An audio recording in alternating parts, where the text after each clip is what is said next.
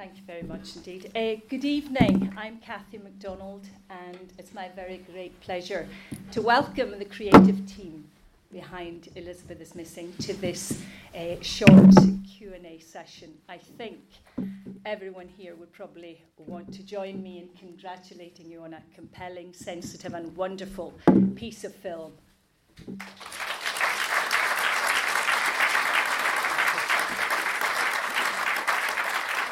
Very, very moving, very sensitive portrayal. Andrea, I wanted to start by asking you about how you go about adapting a piece of work from a book that is essentially in the head of the character. How do you take that out and make something visual out of it? Oh, I think is that on? Mm-hmm. No. Yes. I think it's quite. It's quite. It's a challenge. I mean, I won't lie about that. It is a challenge, but and the beauty of Emma's book, if any of you have read it, is that she tells the story of dementia from inside the head of Maud. So you're with her, you feel her frustration, you feel her anxiety, you feel her panic. And so what we all felt we had to do was do that, because otherwise you might as well tell it from an objective point of view, and we absolutely didn't want to do that. We wanted it to be an immersive experience. So the decision that I came to eventually was that everything had to be from Maud's point of view. So you never see anything happen that she doesn't witness, or she doesn't see, or she doesn't tell you about. And also she's an unreliable narrator, so you don't know whether or not she's telling you the truth or anything like that. So I think that is what makes it very compelling. Usually when people write about dementia or direct or produce films about dementia, it's an objective viewpoint. You're looking. You sometimes mainly do it from the point of view of the carers or the family or whatever. This is totally from inside the head of the person who is experiencing the disease, and that was a challenge. But I mean, I'm hoping that you all found that compelling. I mean, we certainly. I wrote it from her point of view. Aisling directs it totally from Maud's point of view, and that was our intention from the beginning. So that's how we feel we have been very true to the essence of Emma's book. And Aisling, I mean, there's a responsibility and there's a pressure when you're working or you're attached to such a sensitive subject. How do you reconcile that with creative and artistic freedom? Well, you do research and you find one person that you can work with. We had a wonderful advisor that Glenda and myself met quite early on. Actually, Chrissy, Glenda and myself met her. And so you get their questions. The first question we asked was, well, what has she, what disease, what are we talking about, what stage is this disease at, and you get the feeling for all of that, and once you get that right and you've made decisions about that, then it's she is playing a character who's in her own world, actually rather happy in her world. Yes, she's frustrated, and yes, she understands that this illness is at various stages, she's angry or she's frustrated, whatever it is. But that's playing, there are many other ways there are other characters that you play with in different ways. So you get something that you feel has a reality to it, and that's right. We also had a novel, which is great, because Emma's novel, obviously inspired by her own grandmother, and then it just happens, You don't kind of dwell on it too much beyond that, And it's a thriller too, of course. So there's a story here as well, which is kind of made more complex by the fact that, as you said, Andrea, Maud is an unreliable narrator. Yeah. So you have this confusion going on in our minds too. And there's humour, which I think is what lifts it too. And what for me was endearing was the fact that Maud is not a victim at all. She's very much the heroine of the piece. And very strong. And, yes, you see everybody around her falling apart at various stages. Her daughter, who's, the prime carer, for want of a better word, her granddaughter. That scene where she doesn't recognise her own granddaughter, and they've had a wonderful relationship at the beginning of her story. And there are those gaps. I mean, I think one of the things we talked about were you know, when she goes to the police station, he says to her, "You were here yesterday." And she goes, "Was I?" And you're thinking, God, how many times has she been there this week? You know, so, you know, those things that are rather lovely to kind of play with as well, those gaps. You don't know whether she's been here before, how many times has she visited Elizabeth in hospital, for example. You know, she doesn't remember. Subtleties and nuances that come through. I wanted to ask you, Sarah, how you felt about this when you saw it initially. Had you knowledge of the book, or was it the script you read, Andrea's script you read first of all? Yeah, well, the book had been published by the time I joined STV Productions, and had been a fan of the book just as a reader, but assumed the rights had gone, which they had. So obviously was delighted to discover that the rights had gone to the company I had just joined, and which was a stroke of luck. Thanks to, as Andrea mentioned earlier on, Claire Armspa, who's our wonderful head of development, who had spotted it in manuscript before it even went to Frankfurt, and it had become the publishing phenomenon that it went on to become.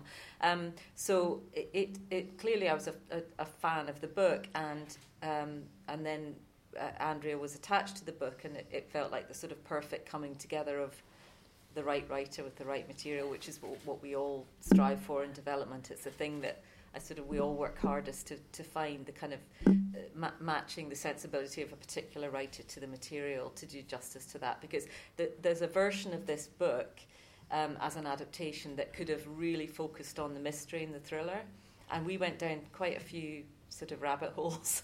At one point we did a draft that was all about the mystery, and we were bolting on loads of story that wasn't in the book, and the more we did that, the more we drifted away from the book, the more we realised that actually that wasn't working, and we kept coming back to the book, even though we had to lose some things that weren't in the book just by virtue of the fact that it was a 90-minute film.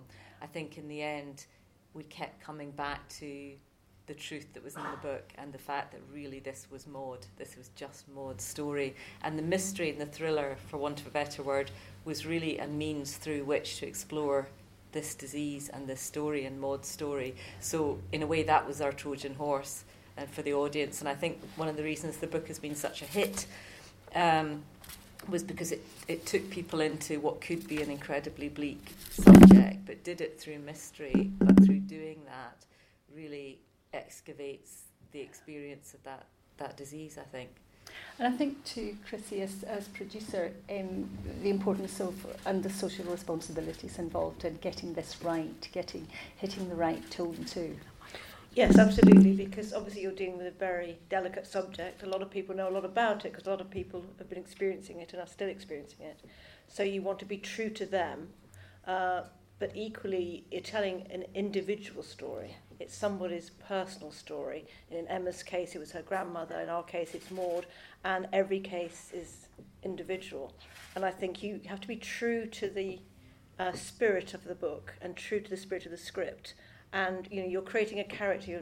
She's not every woman, but you have to believe that this character exists and that you're saying something true and respecting her, actually.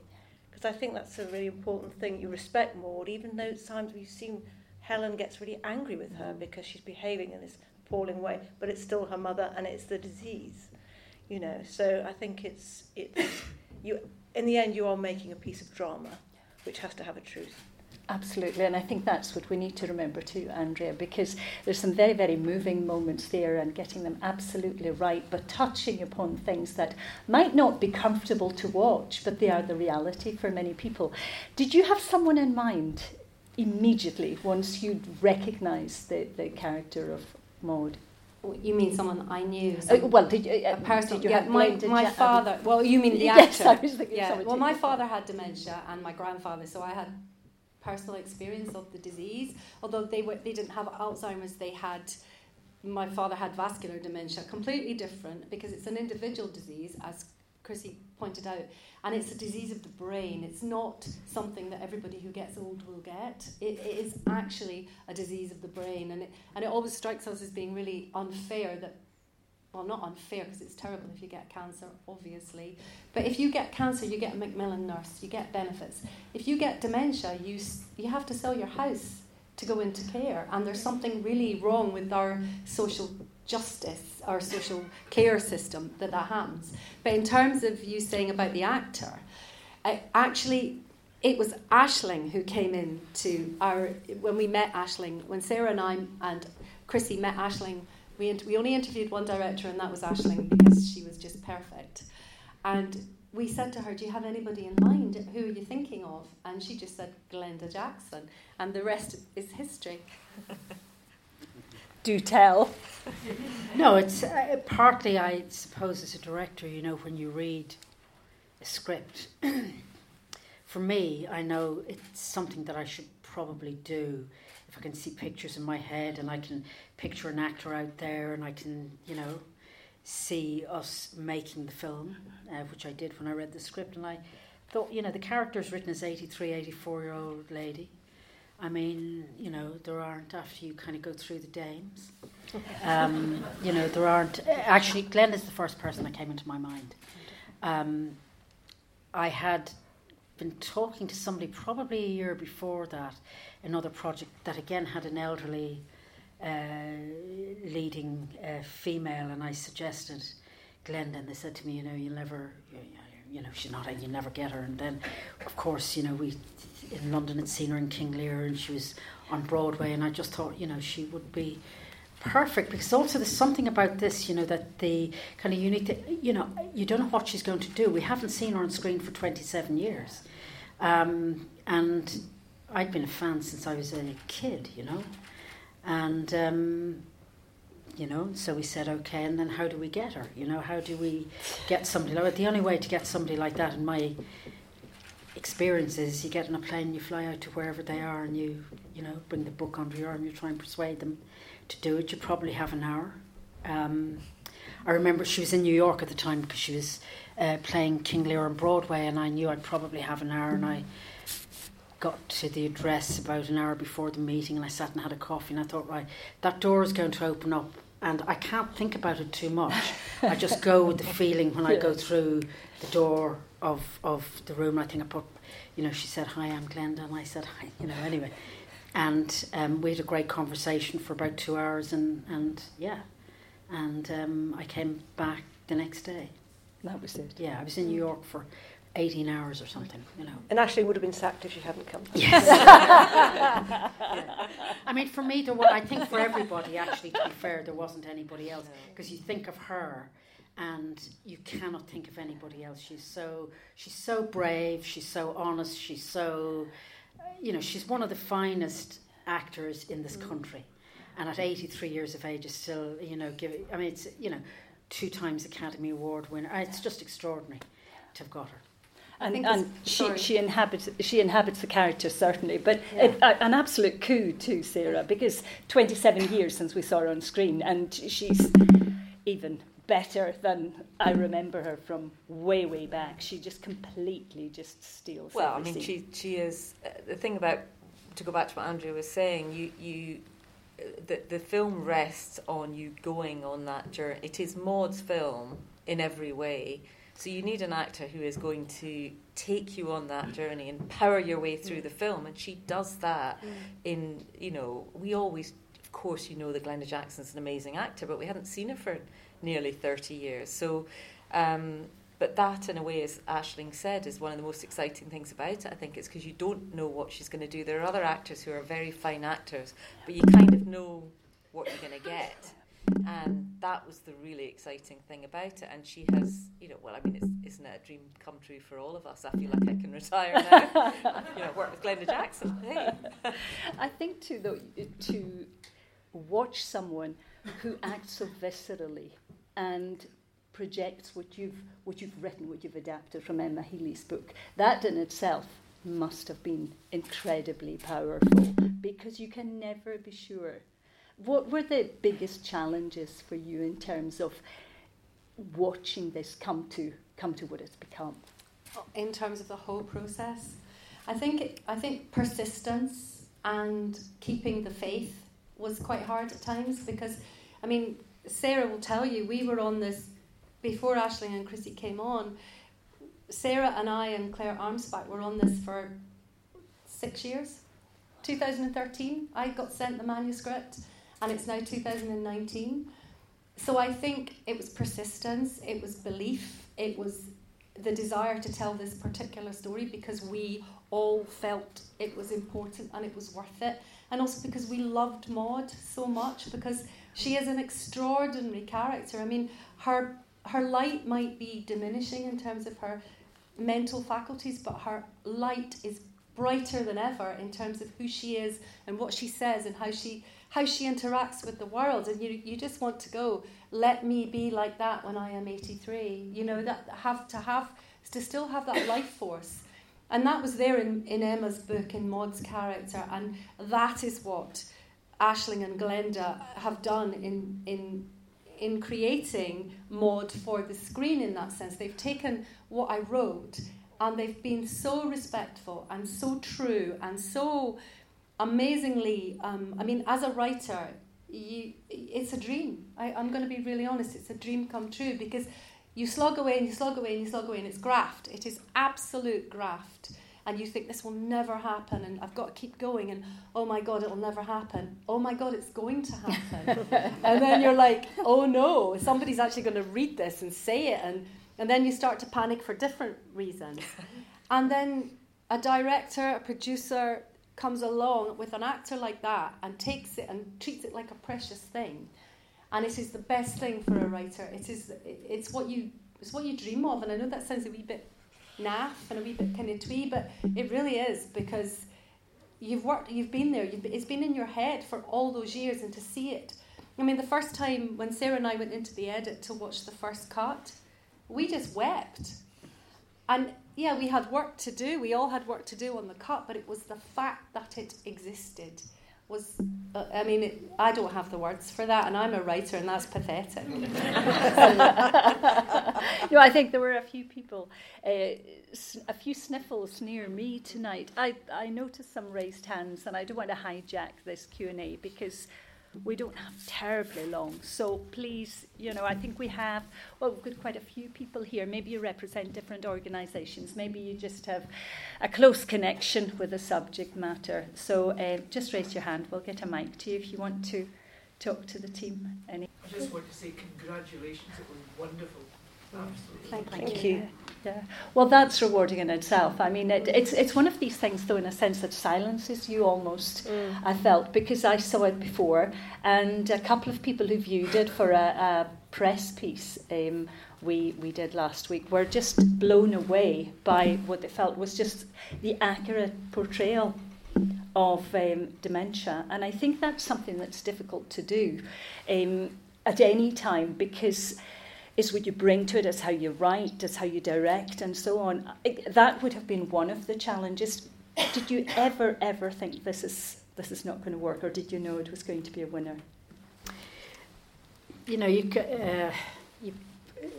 had a great script, and there's a great novel, so you've always got that. But particularly, me coming on board as a director, really, the novel is a help in terms of just maybe filling in detail, it's really the script. And then you have Glenda, and a great team of people, cinematographer and designer and, costume designer, all those people that kind of buy into, what the piece is going to be and bring their talent to it as well. You can't make films in any other way. And you've got to, of course you kind of doubt it every day, but you've got to go, 5 weeks filming in one direction and think, right, whatever happens at the end of it, we'll have whatever that film is, but at the centre of it will be this, rather amazing performance. We've also got, the young girl, Liv Hill, who plays her, is a 16-year-old. The challenge is to, say, cast that role to get that right, because, one of the difficult things are in the script was, and I'm trying to remember how it was written down, but the first thing you think, oh my God, I've got the 83-year-old Maud in the scene with the 16-year-old Maud, and they're kind of interacting with one another, and how am I going to do that so as it's believable? And, sometimes I'm not saying they talk to one another, but they're existing in that space. And then we have the haunting of this other character that has obviously in the past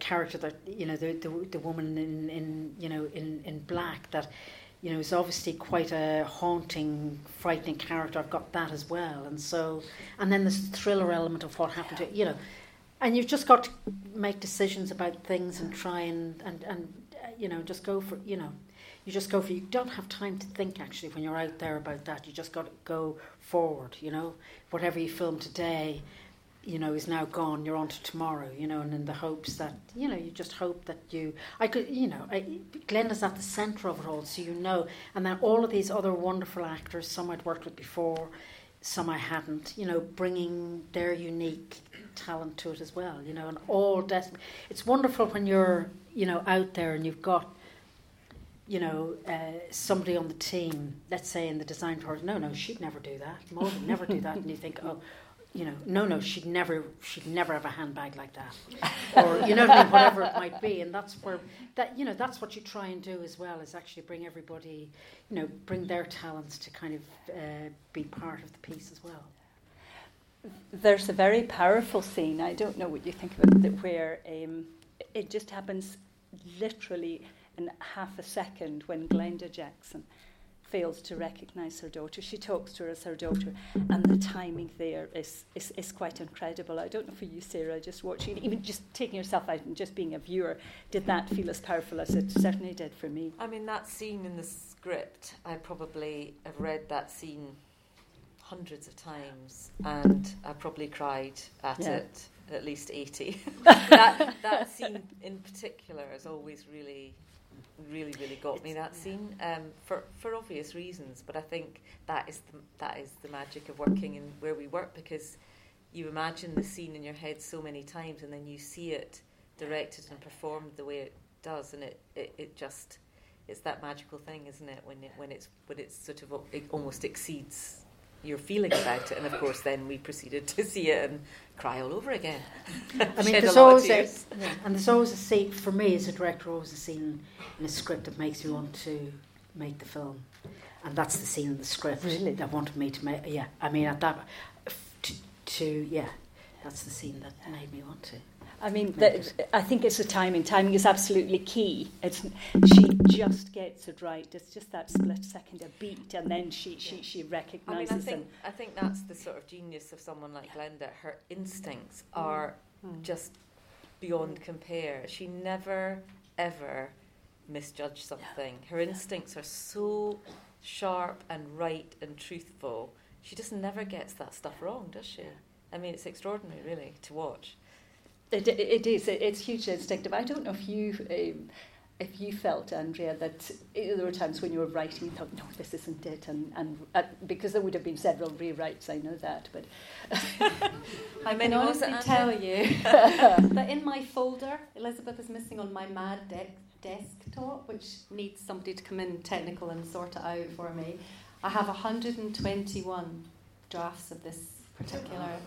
Now, not everyone saw those, obviously, and some of them I would never show to anybody because they're so bad.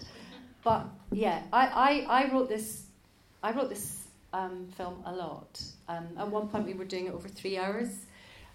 So we were making stuff up, as Sarah said, and then suddenly it became 90 minutes and everything fell into place. Writing is rewriting, and that old cliche, but it's absolutely true. You've just got to keep going at it and digging it out and hoping that eventually it will just reveal itself to you. And I was just lucky with this book. This book it's beautiful, and so I was lucky and very privileged, I think. And may I ask, did you leave out the mad woman's death because it wasn't seen from Maud's perspective? No, we actually. Sorry. do you want to answer? No, it's fine. Yeah. In actual fact, it was because we shot it, and it was an interesting scene, but it did feel suddenly. You kind of understood about it. The most important thing was you understood what Doug was doing and that he hadn't hurt Suki. And that was his mother. Yes, but in actual fact, it's not about Doug, really. So really, we did the scene and it kind of worked in context, but ultimately it took us away from the story. And it's in the book it works, but it's a separate piece of information that ultimately, it doesn't ultimately matter that it's his mother. And I think that's the thing when sometimes films are different from books, that it felt whole in the book, but I think sometimes you have to just focus. Did that work for you? Yeah. I think it's very interesting when you come to adapting a book that people adore and love and is, this book is a bestseller. It's got an amazing sort of cult following, I suppose. I don't mean cult in a horrible way, cult. I mean like it's very beloved. And I think when you read a book, you are making the film up in your own head. It's your film. This is our film. It's our interpretation of that book. But actually, everybody will have when you read it, because Maud speaks directly to you, you are running the film in your head. And what we have to do as filmmakers is we have to decide what is the important essence of that story. And we had decided it was Maud's story from Maud's point of view. And even though we shot scenes or they were in the script, gradually things get pared back until you end up with what we feel is the essence. And everything that is in there contributes to the overall arc, if that makes sense. So it's decisions all the time. Yeah. What do you want audiences to take from this? I would love people to go home and phone their mothers, phone their fathers, phone their grannies, whatever. Loneliness is a terrible disease, and this film touches on that as well as on dementia. And, people turn 60, 70, 80, and we sort of dismiss them in our culture. And actually, why do we do that? These people have lived such rich and important lives, and they are there to teach us, and we need to be kinder, I think, to our elders. Other cultures have this much better than we do. We put them away in a home, or we end up with care in the community because nobody funds it properly. So I want people to realise that people like Maud have pasts. They are whole human beings with experiences. They've led lives, and they are people. They're not non-people. And it's a strong female lead as well. Yes, I think it's really amazing that Glenda did this, and I think she's taught us all a lot, because I thought, okay, we've got 26 days to shoot, and she's in most of those days. I think it was only 2 days she wasn't there, and I thought, will she, an 83-year-old, be able to manage this? Will she know her lines? She was on there 8 o'clock every morning, made up, costume beautifully up, knowing her lines, smarter than any of us, actually. And I thought, well, if I can go another 20 years and be half that bright, I'll be pleased. And she actually did raise everybody's game. I've never before seen so many sparks and hard-bitten grips round the monitors going, she's amazing. It was quite something to get that level of cynical film crew really being impressed with her. Yeah. And I think, too, it was all in her expression. I think you want to ask a question. With the police officer, I thought it was so clever that you had him infantilize her, because she's not young, she's not juvenile, she's just in the wrong timeline. And I thought that was carried out so well. I'm wondering if you considered how you considered all the times that she was kind of picked at while having trouble with her memory, and how you went about that. Well, I think the key thing about Maud is, we've said it before, but Maud thinks everyone else is mad. Yeah. And she's the sane one.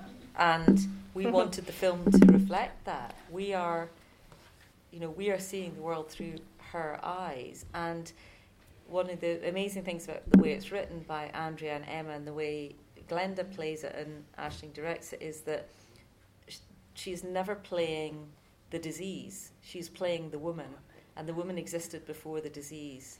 And I find that really moving, actually, because and that's what was brilliant about Glenda. She never played dementia at the forefront. She played Maud, who she was before she got ill. And I love that about her. But of course, the policeman and many other characters see the disease first and foremost, and the woman second. Yes, indeed, and she's never a victim. I'm sorry to have to call an end to matters, but we do have to do so. Thank you so very much indeed. Thank you for coming along. And Sunday night, 9 o'clock, BBC One, Elizabeth is Missing.